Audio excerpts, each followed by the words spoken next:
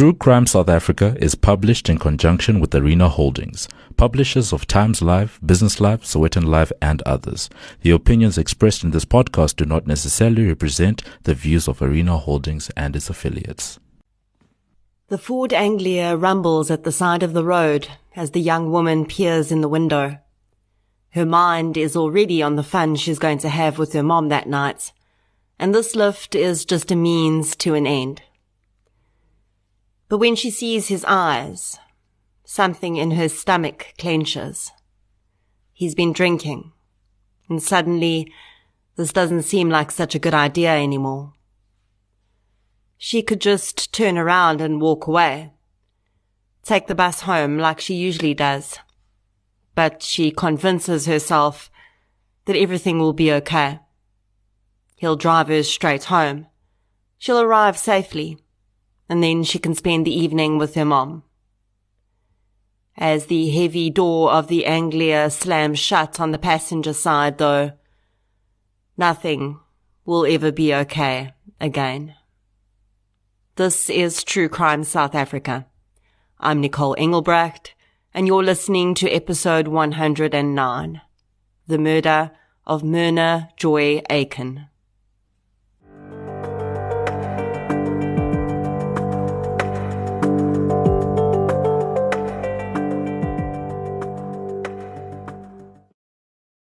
Hey, True Crime South Africa listeners.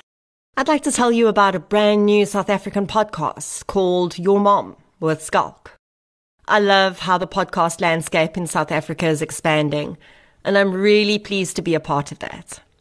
The content in True Crime South Africa's episodes can be a little bit heavy though, so I think it makes complete sense to balance that out with some light-hearted fun. Skulk Bezuidenhout is genuinely one of my favorite comedians and personalities, and now he has his own podcast. Hello there, all you crime junkies, you sickos. It's Skulk Bezuidenhout here. I'm sorry to interrupt the murder or the robbery or whatever heinous crime Nicole is telling you about, but I just wanted to tell you quickly about a new podcast that I'm hosting called Your Mom with Skulk. Hello mense, and welcome to Your Mom with Skulk, a brand new podcast by Telltale Media, hosted by me, Skulk Bezuidenhout. Now on this show, we're going to journey deep into the lives of really lekker people. Some of them are my friends, some of them I wish were my friends. But I don't want to speak to these exceptional people, these celebrities directly. I mean, eerlikheid mense, I think we are all so tired of listening to celebrities. Everyone and their mother, excuse the pun, has a podcast where they interview celebrities. So we're not going to speak to the celebrities directly, but rather about the celebrities through the people that know them better than anyone, which is, of course, their mothers. I am sitting here, mense, in the house of Tannie Gail Goliath. I am sitting in the house of Jack Parow, Bertus Basson, Simonay Pretorius en haar ongelooflike maat Tannie Tinkie. Leclos, né? Leclos. Oh, sorry, my bad. No, I'm joking. The woman of the hour for me is The Queen. The Queen. It's my favorite words of you know what I mean? I can't wait for the journalists to hear that. This is who I want to speak to. Their mothers. Your favorite word is but you don't like tattoos. Nee, fok, dit is nou regtig die einde. Subscribe on Spotify, Apple, or wherever you get your podcasts. Or check us out at telltale.media/skulk. I mean, it would be a crime not to. Anyway, back to you, Nicole. Dankie. I highly recommend you go follow Skulk's podcast right now on whatever platform you're listening on. Before we get into today's episode, I'd like to thank those listeners who've supported the show through Patreon or PayPal recently. A huge thank you goes out to Sandra, Marinette Cruz, Jocelyn Moyes, Alicia Massaro, Joanne Palmer, and Hendrik Klopper for your support on Patreon. Thank you so much for your support, everyone. It really does make a huge difference. If you'd like to get an exclusive episode every month, as well as ad-free versions of every week's episode, check out the link to Patreon in the show notes and sign up for a minimum of $1, which is about the same price as a loaf of bread right now. You can also support the show by supporting our sponsors, including King Online and Wallpaper Online, by using the discount code TCSA10 or True Crime respectively when purchasing on their websites, and you'll get a 10% discount too. Or you can support me as an individual creator by purchasing my book Samurai Sword Murder in hard copy, ebook or audiobook formats, as well as the audiobook I narrated for Jana Marks of the Krugersdorp cult murders. Non-financial support is just as valuable, so please share and invite your friends to listen. This week's episode takes us back to the 1950s, 67 years ago to be precise. Vintage true crime. I don't often do cases this old, but occasionally I think there's value in going back there. Value in telling these really old stories, where for the most part, everyone directly impacted is long gone. The victim in this case would have been in her 80s now. Her siblings as old and older. Her parents long deceased. But I will tell you that I've actually gotten requests for this case to be covered from people who lived in the area at the time. They were just children then, but this case left a deep imprint on their memories. Some don't even remember it firsthand. They were told about it by their parents. Just 10 years ago, someone wrote a book about this crime. A man who, like so many others, could never get this case out of his head. And so, it seems clear that despite its age, this murder is still very relevant in many lives. It's those ripples, the ones that spread out from a single act of violence, no matter when it happens. The ripples are always the same, as broad, as deep, and as disruptive. In researching this case, I used the Benjamin Bennett book, Murder Will Speak, and a few media articles. So let's get into episode 109, The Murder of Myrna Joy Aiken. The following episode may contain sensitive material, including descriptions of violence, sexual assault, or graphic descriptions of injuries to victims. If you feel you may be triggered by such material, please consider this before accessing our content. To access trauma counseling or services, please see the helpline information on our show notes. Myrna Joy Aiken, who was known as Joy, was born in 1938. She grew up in Pinetown, in what is now KwaZulu-Natal, and lived with her parents in Main Road there. She had one brother, Colin, and after she finished high school, she started working at British Motors in Smith Street, Durban. Even today, in Facebook groups dedicated to the community of Pinetown, Joy is remembered as a young lady who was beautiful, inside and out. She was bubbly and outgoing and popular, but also seemed to be wise beyond her years, with a healthy skepticism of people, particularly men, who seemed to be too good to be true. A few months into her first job at British Motors, this skepticism would be put to the test when a new salesman started calling at the company. Clarence van Buren was 33 years old, and Joy recognized him the minute he walked into the office. He'd been at her parents' house a few weeks before to repair a radio, and she'd taken an immediate dislike to the man. He was just too suave. Although she couldn't deny he was a good-looking man, he was also extremely arrogant and far too much of a smooth talker. That initial interaction had gone down very differently with Van Buren, though, and he would later admit that he'd found the girl, who was 15 years his junior, very attractive. Although her initial experience with Van Buren had not been positive, Joy noticed that the other women in the office seemed drawn to him. His charisma seemed magnetic to many, and men equally seemed to enjoy his company. Joy was civil with Van Buren, wondering if perhaps she was being too hard on him. Of course, she had no idea about the man's background, and that her gut was entirely spot on. When Clarence Van Buren started at Global Electrical as a salesman, he was coming off a rather bad run of things. Well, really, most of Clarence Van Buren's life had been a rather bad run of things. The man had his first brush with the law when he was just 16 years old. He'd been working as an apprentice fitter and turner at the time, and when he started to run with the wrong crowd in Durban, he was sent to Johannesburg to work on the mines, in the hope that he would straighten himself out. Unfortunately, the opposite happened, and Van Buren began stealing cars to take for joyrides. He was eventually caught and sent back to Durban to a reformatory school for boys. For the most part, all this experience did was reinforce every negative quality Clarence had. Clarence Van Buren, even as a 16-year-old, was described as an extremely narcissistic young man. His narcissistic traits came out in ideas of grandeur about who he was and how important he was. And the irony about people like this is that often their charisma and general ability to charm others reinforces these ideas of grandeur they have about themselves, because people do really love being around them. Until they get to know them, of course.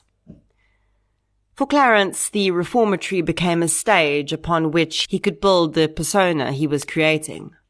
He was soon appointed as head prefect, and the power this gave him was clearly intoxicating.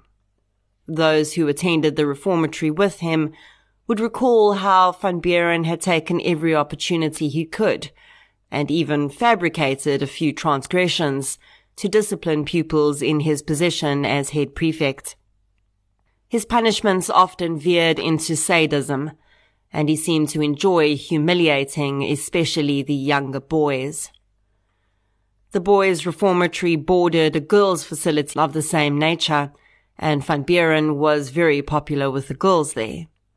He played a few musical instruments extremely well, and this, along with his good looks and air of confidence, gave him an almost star-like presence. Van Buren was appointed as chairman of the drama club, but he had no interest in actually acting in performances. Rather, he used it as another way to be in charge and control people. He decided who filled which roles on stage, so everyone had to be in good standing with him in order to get a good part. In many ways, the close to 2 years that Van Buren spent in the reformatory would be the best of his life. He'd had everything he wanted there: power, prestige, control, and an outlet for his growing sadism. When he left, everything changed. Suddenly he was no longer the top dog. He didn't even feature on anyone's radar, and rather than going back and completing his apprenticeship as a fitter and turner, Van Buren returned, almost immediately, to a life of crime. Although he was not known as the slickest of criminals, Van Buren's claim to fame in the world of thieves became that he could pick a lock in under 10 seconds. This made him rather valuable to criminal gangs in the area, and he developed a reputation for himself around this. During this time, Van Buren's popularity with women continued, but this did not translate to successful or healthy relationships. At least not in the sense that most people consider relationships to be healthy and successful. Van Buren married his first wife relatively soon after he left the reformatory. That marriage lasted 6 weeks before his wife fled in the night. Van Buren claimed that she'd run off with another man. All things considered, this seems unlikely.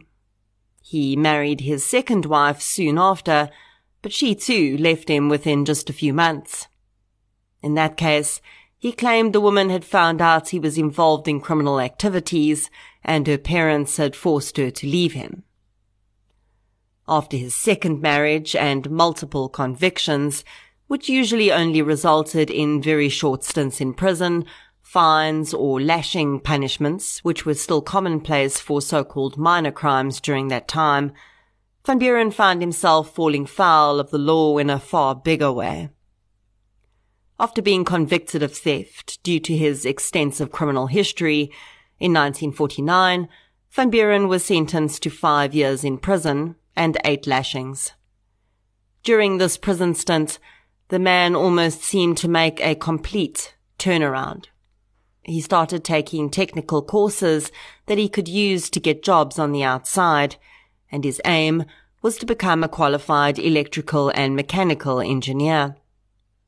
After serving his sentence, Van Buren seemed to emerge from prison a changed man. He claimed that even his relationships with women changed then.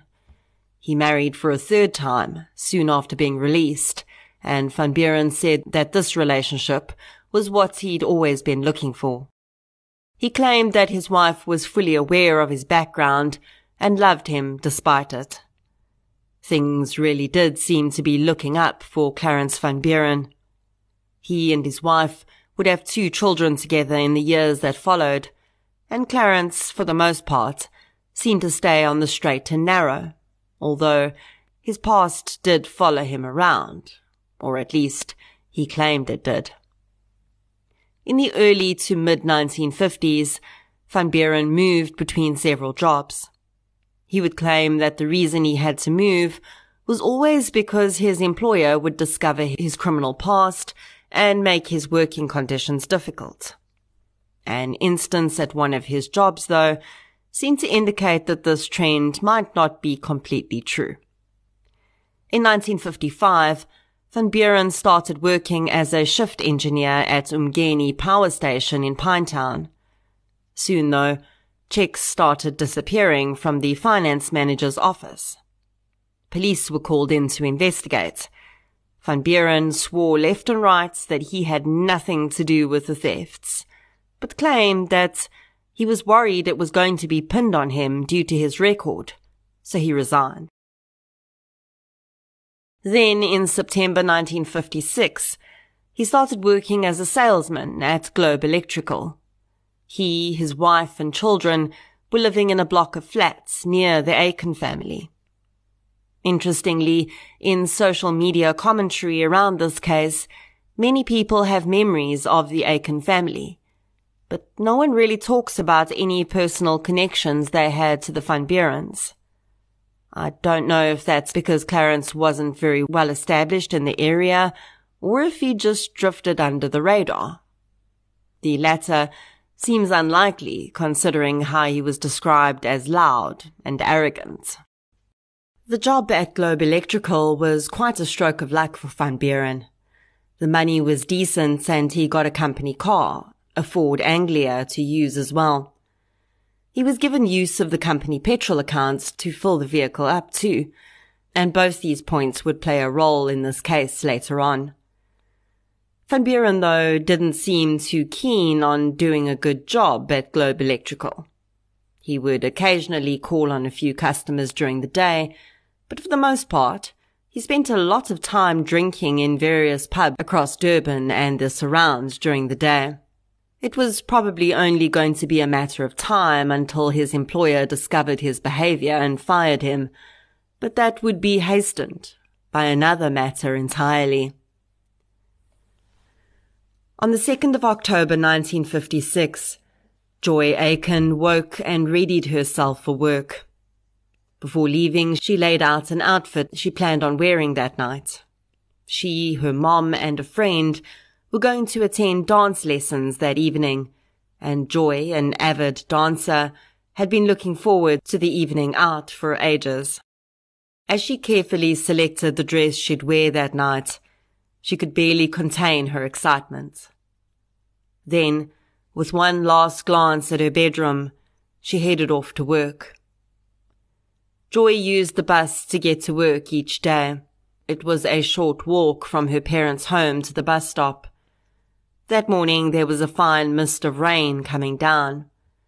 Joy walked a little faster, hoping to save her hairdo from spoiling, considering she'd be going out that night, and she didn't really want to have to redo it.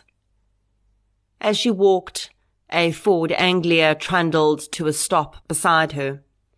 The driver rolled down the window, and she saw with some distaste that it was Clarence Van Buren.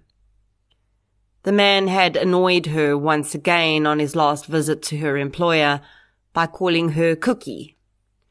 Joy was not one for terms of endearment, and definitely not from a man she barely knew. So when Van Buren offered her a lift to work, she immediately declined and carried on walking. Van Buren continued to slowly drive next to her, though, refusing to take no for an answer. Joy glanced over and saw that there was a woman in the car. Van Buren introduced her as his brother's girlfriend, and Joy started to feel a bit more at ease. She stopped and agreed to the ride.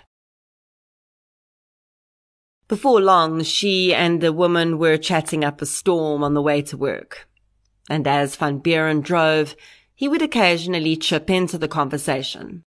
His brother's girlfriend would later admit that she'd been talking about an argument she'd had with her boyfriend to Joy, and Van Buren had regularly put his 2 cents in about how he and his wife were arguing terribly. She said it almost seemed as though he was trying to make it clear to them that he was unhappy in his marriage. The woman said that Joy didn't really seem to take much notice of him, though, and the more she ignored his statements, the more he reinforced them, which became a bit tiresome as the drive wore on. She was grateful when they arrived at her place of work, and she waved goodbye to Joy and Van Buren. Shortly afterwards, Van Buren dropped Joy off at work. By then, it seemed she felt a little more comfortable around him, and she'd started to think about the fact that if she had to take the bus home that afternoon, she'd have to rush to get ready for her evening out. But if she had a lift home, she'd have so much more time. As she got out of the car, she asked Van Buren if he'd be in the area at 5 p.m. And if so, could she catch a lift home with him? Van Buren allegedly said he wasn't sure where he'd be, but he'd let her know between 4:30 and 5 p.m. either way. The way the day proceeded for the two from there is documented in court records, as the importance of both accounts would later become clear. After dropping Joy off, Van Buren seemed to be on a roll of being helpful, and he gave a lift to 2 young men he saw walking on the side of the road. Those 2 young men would later testify that they'd been in the vehicle and one had seen a box of ammunition in Van Buren's glove compartment. He'd asked the man if he had a rifle, and Van Buren had replied he had a pistol. He pulled out a Beretta and showed it to the boys. He told them he also had a .38 automatic under the seat. The 3 had then stopped at a restaurant, and although Van Buren was supposed to be working, he'd had several brandies. They'd sat at the restaurant and played with the man's gun. While Van Buren was entertaining the 2 young men, Joy was at work. She'd broken for lunch and gone with her cousin to a restaurant where she'd had a hamburger and a glass of milk before returning to work. Van Buren had left the restaurant he was at with the 2 young men somewhere around midday, and staff would later say he'd been gone for several hours and then returned around 3:30 p.m. Around that same time, back at British Motors, Joy was eating the sandwiches her mother had packed for her lunch. Now, this must have been a thing back in the 1950s, and I don't know, maybe people still eat this today, but Joy had beetroot sandwiches for lunch. After Googling it, I see it is actually still a thing, and I guess you live and learn. But the point is that those beetroot sandwiches would become hugely important. Although She could have no idea as she was tucking into them. Between 4:30 and 5 p.m., Joy's co-worker would later testify that Joy had received a telephone call. When she got off the phone, she told the co-worker she'd managed to secure a lift home that afternoon so she wouldn't have to take the bus. Joy seemed pleased at the arrangements, but didn't add any more information than that. At 5 p.m. sharp, she tidied up her desk, said her goodbyes to her co-worker, and left the building. The last time Myrna Joy Aiken was seen alive, she was getting into the Ford Anglia driven by Clarence Van Buren, just past 5 p.m. outside British Motors. When Joy didn't arrive home that night for the dance lessons she'd been so excited to attend, her mother immediately knew something was wrong. Her parents telephoned several work colleagues who told them that she'd made it to work and she'd left the office at 5 p.m. as usual. By that evening, the parents were already on the phone to the police, and they seemed to have taken the girl's disappearance seriously from the outset. By the next morning, when there was still no sign of Joy, the officers were at her place of work, interviewing her colleagues. Before long, they found someone who had seen her get into the Ford Anglia that afternoon, and the vehicle had been recognized as being driven by the salesman from Globe Electrical, who occasionally dropped by the office, Clarence Van Buren. Police visited Van Buren's flat and his employer on the morning of the 3rd of October. Neither had seen Van Buren. His wife was more concerned than angry, but as she heard that her husband was wanted in connection with the disappearance of 18-year-old Joy Aiken, the anger took over. Although the police didn't get into any detail about what they thought might have happened, Van Buren's wife's mind clearly didn't go to anything criminal having happened. She immediately thought her husband was running about with another woman. The police didn't correct her. An angry wife, who might want to find her husband just as much as they did, was an asset to their investigation. Plus, they didn't really want the public getting wind of what they actually suspected may have happened. Clarence Van Buren had a very sketchy record. He was a known womanizer, and Joy hadn't been too keen on him. Although police were doing their best not to alarm the public too much, they had no choice but to put out a public call for information about the whereabouts of Clarence Van Buren. As a result, the rumour mill began to swirl. The community was completely absorbed in the search for missing Joy Aiken. Large groups conducted searches in open expanses of bush, and Joy's parents explored every avenue they could in the hopes of finding their daughter. They could not understand what Clarence Van Buren could have wanted with their child and where she could be. As the days ticked by, though, they had to admit that there was a good chance she'd come to some harm. The fact that Van Buren had still not reappeared was not a good sign. As Van Buren's face was plastered all around town, a few leads came in which started to paint a picture of Van Buren's movements since he'd fetched Joy from work on the 2nd. At 8 p.m. on the evening of the 2nd, Van Buren had been at a petrol station where his employer had an account for petrol. The petrol attendant had confirmed from a photograph that Van Buren was the man driving the Ford Anglia and that there had been no one else with him. Then, a police officer came forward to say he'd been driving on Warner Beach Road at midnight on the 3rd, when he'd come across the Ford Anglia parked on the side of the road. He'd stopped and found the driver looking tired, but he didn't seem incapable of driving. The man said he was just resting and was heading either to Port Shepstone or Margate.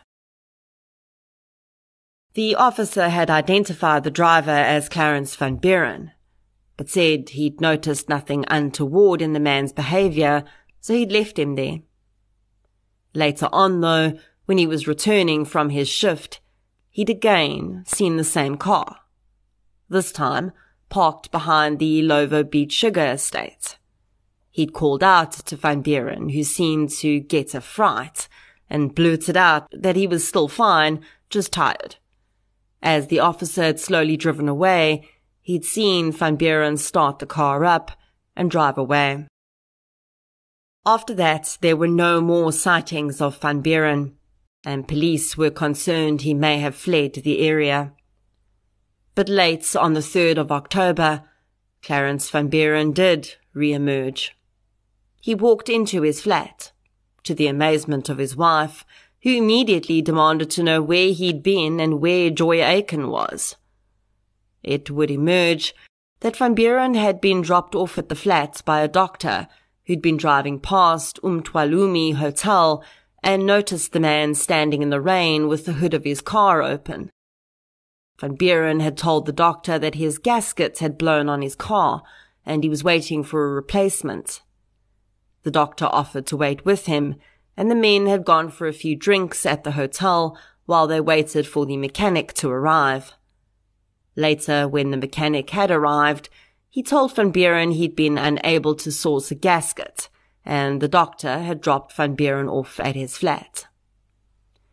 Van Buren's wife said that her husband claimed to have no idea what she was talking about when she confronted him. He claimed he'd last seen Joy in town at 6 p.m. on the 2nd of October. She'd asked him to take her there, and he knew nothing else after that. Van Buren's wife told him he'd better report to the police station and clear the matter up. She looked at his clothing, covered in dirt, and told him he'd better clean up before he did.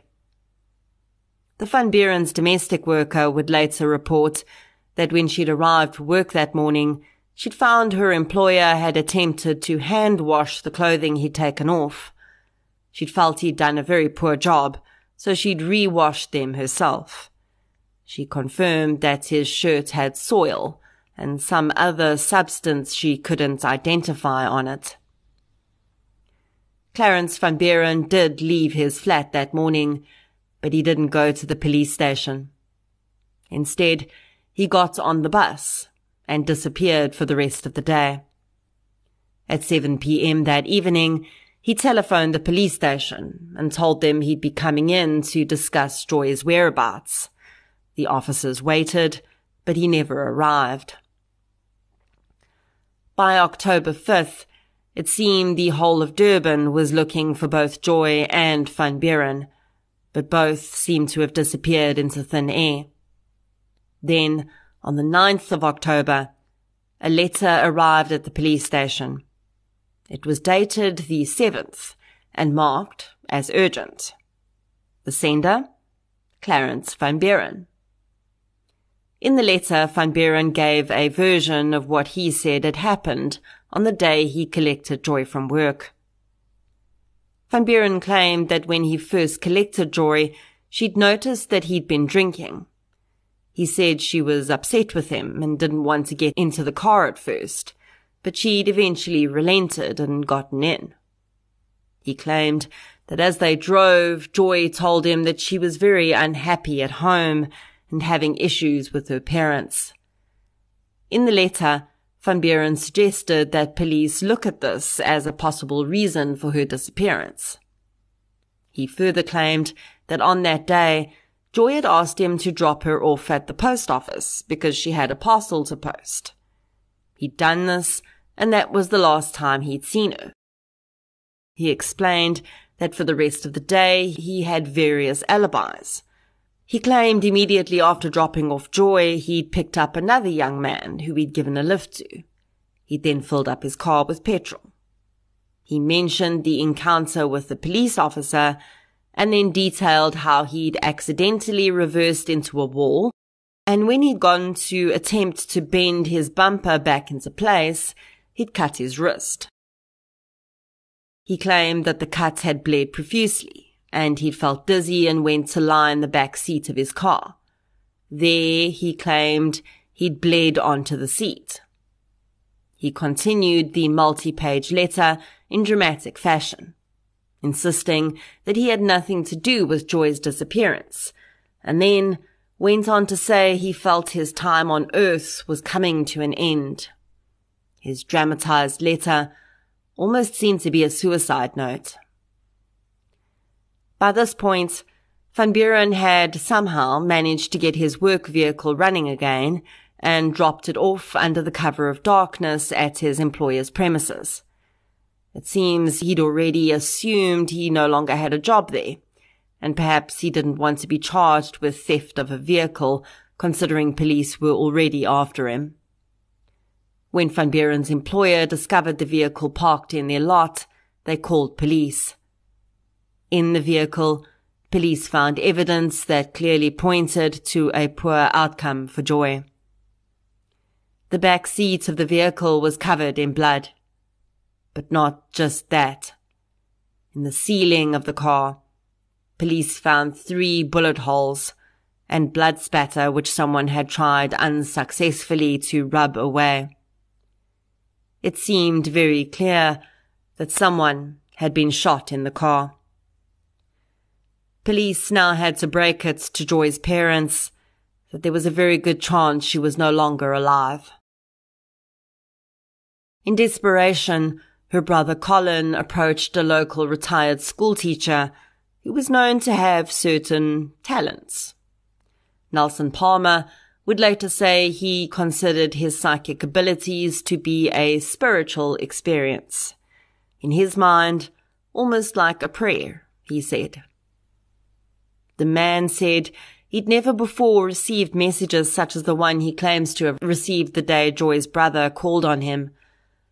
Palmer, after going into a trance in Colin Aiken's presence, began to give directions to Joy's body. He explained that they would need to travel over 2 hills, and she would be found near a river and in a culvert. As soon as the man came out of the trance, Joy's brother and Nelson Palmer set off to search for her body. As they neared a culvert in Umthwalumi, they spotted a blood-stained rag on the stone wall of the culvert. Walking a little closer, Joy's brother saw to his horror a pair of legs sticking out of the culvert and over the wall.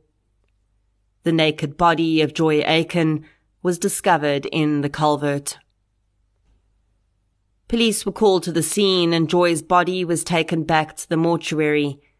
There an autopsy was conducted, which revealed that Joy had died from 3 gunshot wounds to her head. Other shots seemed to have been fired at or near the body, and those bullets had broken up, leaving small pieces of copper-plated metal embedded in Joy's skin. Her buttocks had been mutilated, and, disturbingly, some of her internal organs were missing. But considering she'd been out in the bush for more than a week, the pathologist was unable to determine whether this had been due to animal activity or not. The beetroot sandwiches Joy had eaten around 3 p.m. on the day of her disappearance were still in her stomach, partially digested. From these sandwiches, the pathologist was able to determine that Joy Aiken had been killed somewhere between 6 p.m. and 8 p.m. on the 2nd of October. This only served to reinforce that Clarence Van Buren was the best possible suspect for this crime. He had collected Joy at 5 p.m., and the next known sighting of him had been at 8 p.m. Sure, he had, in his letter, tried to claim he had alibis for the rest of that period of time, but even in doing that, although if he hadn't killed her, he could never have known that 2-hour period was crucial, he had further incriminated himself. But Van Buren was still on the run, and police now had to find him before a member of the public did. The community of Durban and Pinetown, upon hearing that the young woman's body had been discovered, were enraged and baying for Van Buren's blood.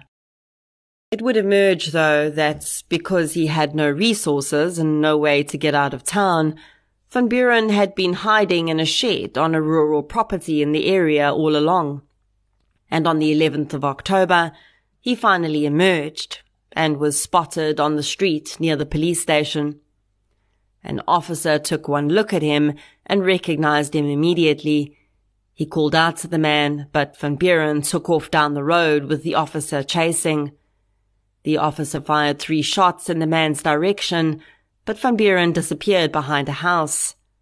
Without slowing his pursuit, the officer rounded the back of the house and spotted Van Buren again, this time noticing he had his own gun in his hands. He called out again, and Van Buren stopped, threw his gun in the air, and was detained. When his gun was retrieved, it was found to have 8 live rounds in it, and the safety was off. It was ready to fire, and no one could explain why Van Buren had so easily handed himself over.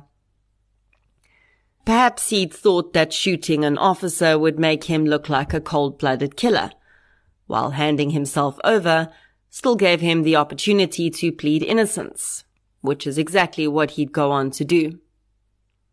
Van Buren would later say he'd intended to take his own life in that moment, rather than be arrested for a crime he claimed he didn't commit. But when the officer had borne down on him, he'd lost his nerve. Van Buren was arrested and taken to the police station. As soon as news began to spread that he'd been taken into custody, a crowd formed outside the police station. The group demanded that the man be handed over to them so that they could mete out the justice Joy deserved. Instead, Van Buren was spirited out the back of the police station under guard and taken to another station, 1 town over, for questioning. He began to retell the same story he'd relayed in his letter, but then stopped and told the officer he was tired and hungry, and he'd prefer to take a rest before saying anything more. He was taken to the district surgeon, who assessed him. The cut on his wrist was relatively superficial, and the doctor would later testify in court that there was no way that such a cut could have bled as badly as Van Buren had claimed. Certainly not enough to cause the level of staining they'd seen on the back seat of his company car. Unfortunately, in the 1950s, there was no way to tell whose blood was whose. DNA capabilities were still about 40 years away, and the only possibility they had at that point was blood typing, which in this case was not useful because both Joy and Van Buren shared a common blood type. The district surgeon also noticed scratches on Van Buren's arms, neck, and cheeks, saying that, in his experience, these could easily have been caused by fingernails. Van Buren was allowed to rest and given a meal. The next morning, he asked to speak to the investigator on the case again. And as he was brought before the man, Van Buren said he may as well throw away his previous statement because it was all a complete fabrication. He said he decided to tell the truth. Van Buren then launched into another tale about what had happened after he'd collected Joy on the 2nd of October. He said Joy had asked him to take her into town because she wanted to meet her boyfriend. He'd pulled up in front of a hotel and told the young woman he was going to go into the bar and have a few drinks. She'd chosen to stay in the car, he said. He claimed he'd had 4 drinks, and when he came outside, Joy and the car were gone. He had then wandered around for a while and found the car parked down the road. Joy had been in the back seat, dead. He told the officer, "I did not shoot Joy Aiken." And although Van Buren would go on to change his story slightly yet again, when he gave an official confession to a magistrate later that day, that one sentence remained exactly the same. And it was almost all the police needed to hear. From the day Joy's body had been found, her cause of death had been kept confidential. No one, not even her parents, knew at that point that she'd been shot. Her body had been so decomposed that those who'd found her would not have been able to tell by looking at her that she'd been shot either. So the only people that would have known were the police officers close to the case, the pathologist, and Joy's killer. Each time Van Buren changed his story, he did so with just enough detail to try and make up the timeline he was now discovering the police had. But again, there were always details he didn't realize were available to police, that when skewed in his clear fabrication, became blatant red flags of his guilt. Essentially, Van Buren was claiming that he'd left Joy in his vehicle. Someone had abducted her, killed her in his car, and then driven the car back to the spot where he'd left it. He claimed that he'd been afraid because he had a criminal record, so he hadn't called police, and instead he'd driven Joy's body out to where she'd been found, undressed her, and dumped her in the culvert. He made several pointings out to officers, including the place where he'd burned some of Joy's clothing. The timeline Van Buren tried to provide did not make sense. He was clearly giving that timeline as he thought it would provide an unknown third party with enough time to kill the woman and then put him elsewhere at the time of her death. But police knew she died between 6 and 8 p.m. They also knew that at 8 p.m., Van Buren was at a petrol station filling up his company car. When questioned about this, he claimed in one of his versions that he had been filling up, but the attendant must have been wrong about the time, and he also claimed that when he was at the petrol station, Joy's body was still in the car. The attendant would deny this, and said the petrol station was well lit, and he would definitely have noticed a dead body in the back of the car. Police believed, and when the trial of Clarence Van Buren started, the prosecutor would also present, that Van Buren had killed Joy within less than 2 hours of picking her up that night. They believed he'd fetched her and always intended to have some sort of sexual liaison with her. He may have hoped it would be consensual, but he'd also clearly been prepared for the opposite. They believed that he'd propositioned Joy, and when she'd turned him down, he'd threatened her with his gun. He'd then driven her out to a deserted area and very likely raped her, and then killed her in the back seat of his car. Sadly, there was no way to prove that Joy had been raped, but the prosecutor pointed out that the mutilation of her buttocks, the fact that she was found naked, and the fact that Van Buren had burned her underwear all indicated a clear sexual motive for the crime. The trial was an enormous event in Durban, with new headlines being printed each day about the previous day's testimony in court. The Aiken family attended each day of the trial, and Mrs. Aiken cried as she confirmed that the dress her daughter had been wearing was the one being held up to her in an evidence bag. She also told the court the one thing that Van Buren had not known, which completely disproved his claims that Joy had asked to be taken into town that day. She told the court of the dance lesson they had planned that night, and how excited her daughter had been. They'd been looking forward to the evening for months, and she knew that there was no way Joy would have missed it of her own free will. Although the prosecution did not mention that a psychic's tip had led to the discovery of Joy's body, the defense attorney did drop several jokes about it. Nelson Palmer did take the stand as a witness to the discovery of Joy's body, though. I do want to say that in a book written in 2013 by a man who'd been rather obsessed with this case his entire life, and also on the Pinetown Facebook group, several people discount the claims that Nelson Palmer's vision led to the discovery of Joy's body. Many people say that the location of her body had already been narrowed down by public search parties and police, and the vague directions Palmer gave could really have taken them anywhere. Either way, Palmer's alleged role in this case would go down in the annals of history as fact.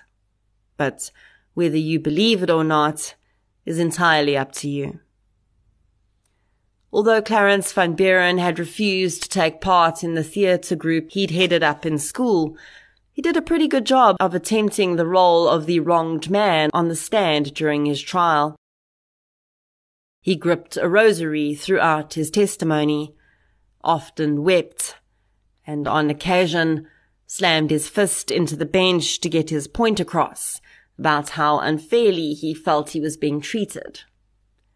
As the prosecutor pressed him on the finer details of his story, though, and he unraveled, the mask started to slip, and it was soon clear who Clarence Van Buren really was. Although he tried to fill his timeline with numerous trips to several different bars on the night of the murder, no one who worked at those bars had recognized him. On the 26th of February 1957, the judge delivered his verdict. He found that Van Buren's story was not credible, and that there was absolutely no possibility that someone would have driven Joy away, killed her, and then returned the car with the body in it to the exact spot they'd stolen it from. The physical evidence also showed it was very likely that Clarence Van Buren was Joy's killer. Although Van Buren's attorney would attempt to show that there were mitigating factors in the crime and pointed out that Van Buren had never committed any other violent crimes, the judge could not see any reason to deviate from the harshest sentence available: death by hanging. Clarence Van Buren wept as the judge handed down his death sentence. As Van Buren awaited the hangman's noose in prison, a group of people on the outside who still believed in his innocence made one last-ditch attempt to prove it. One man, just an ordinary citizen, who'd convinced himself that Van Buren was innocent, travelled hundreds of kilometres and practically spent his entire life savings reinvestigating the entire case. He presented a petition with the evidence he felt could exonerate Van Buren to the Governor-General, but his attempts bore no fruit. There were others too, who claimed to have inside information about the case, but none of them would go on record when asked. And despite all of these efforts, by the time Van Buren's date of execution arrived on the 10th of June 1957, there was no hope that he would receive a stay in his hanging. On that day, which was also the day before his 34th birthday, Van Buren was visited one last time by his family. He continued to claim his innocence, and his last words were to a reporter. He said, quote, "To the murderer of Miss Aiken, whoever you are, and wherever you are, may it be seared across your conscience forever that you sent an innocent man to the gallows today. I never hurt a woman in my life. I did not kill Miss Aiken. Her murderer lives, and knowing I'm going to die, he hasn't the guts to give himself up." End quote. Many believe that Van Buren, as narcissistic as he was, could not allow his image to be tarnished in public by admitting his guilt.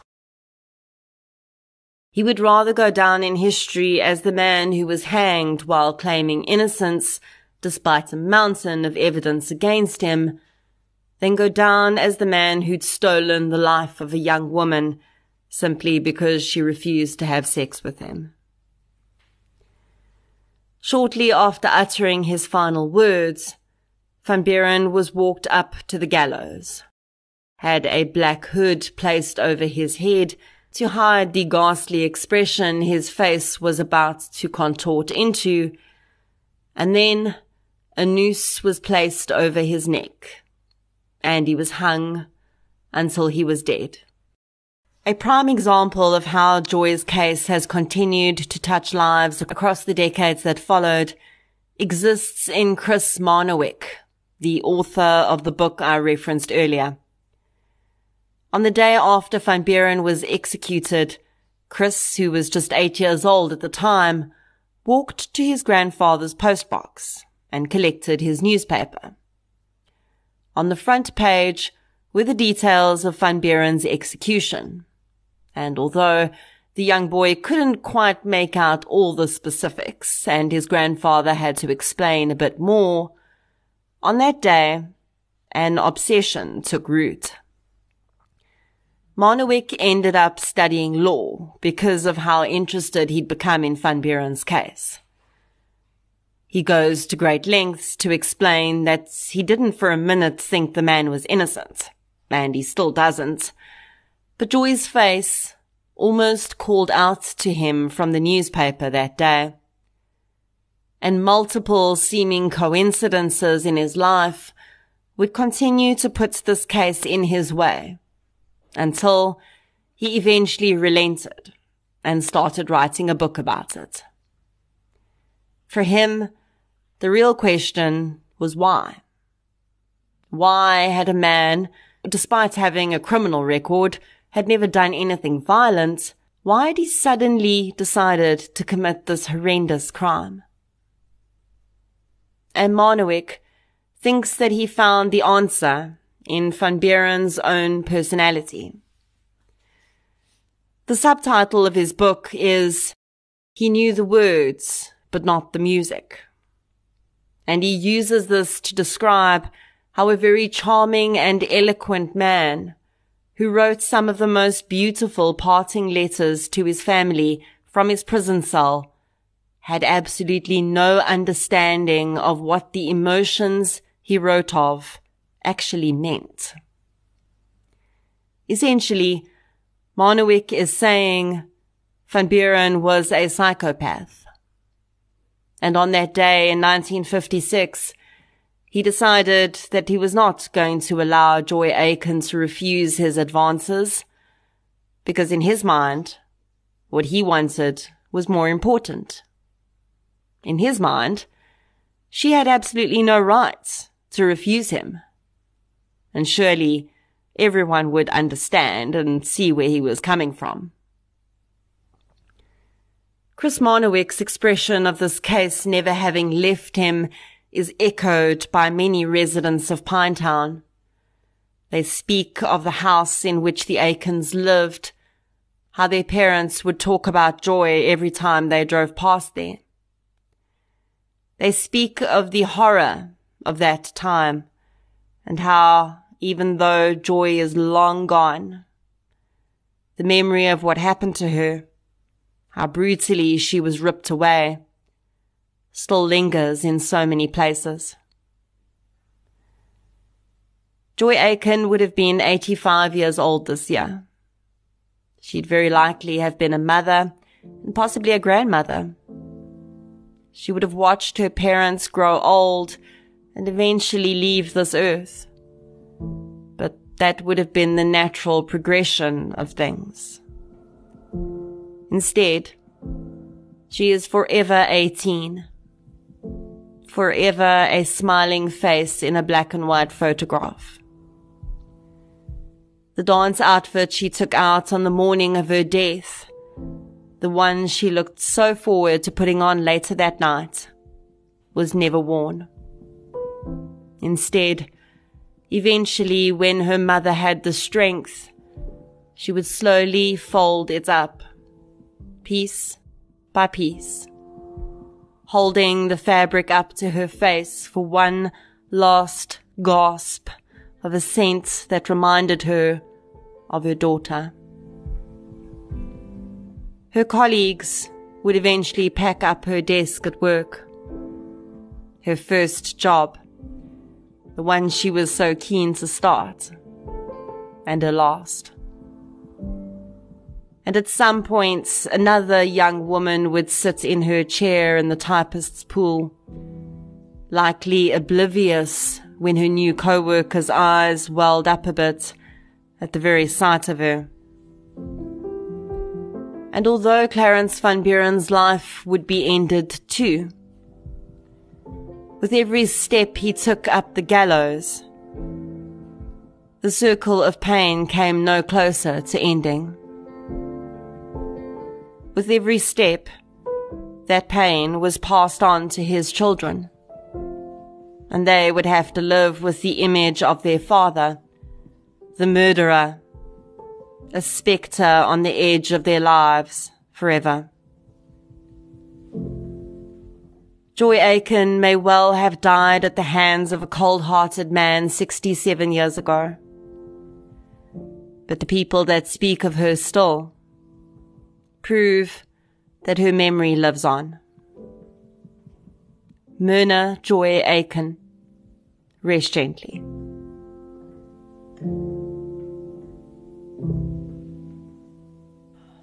Thank you for listening to episode 109, The Murder of Myrna Joy Aiken. If you'd like to hear more victim-focused true crime content, please subscribe to True Crime South Africa on Spotify or the platform you're using to listen right now. If you're looking for something still related to real-life stories, but often with a more positive slant, you can check out my new podcast series, I Lived Through This. You can follow both podcasts on social media. We're on Facebook, Twitter, and Instagram. I'll be back next week with another episode. Until then, thank you for your support, and I'll chat to you soon.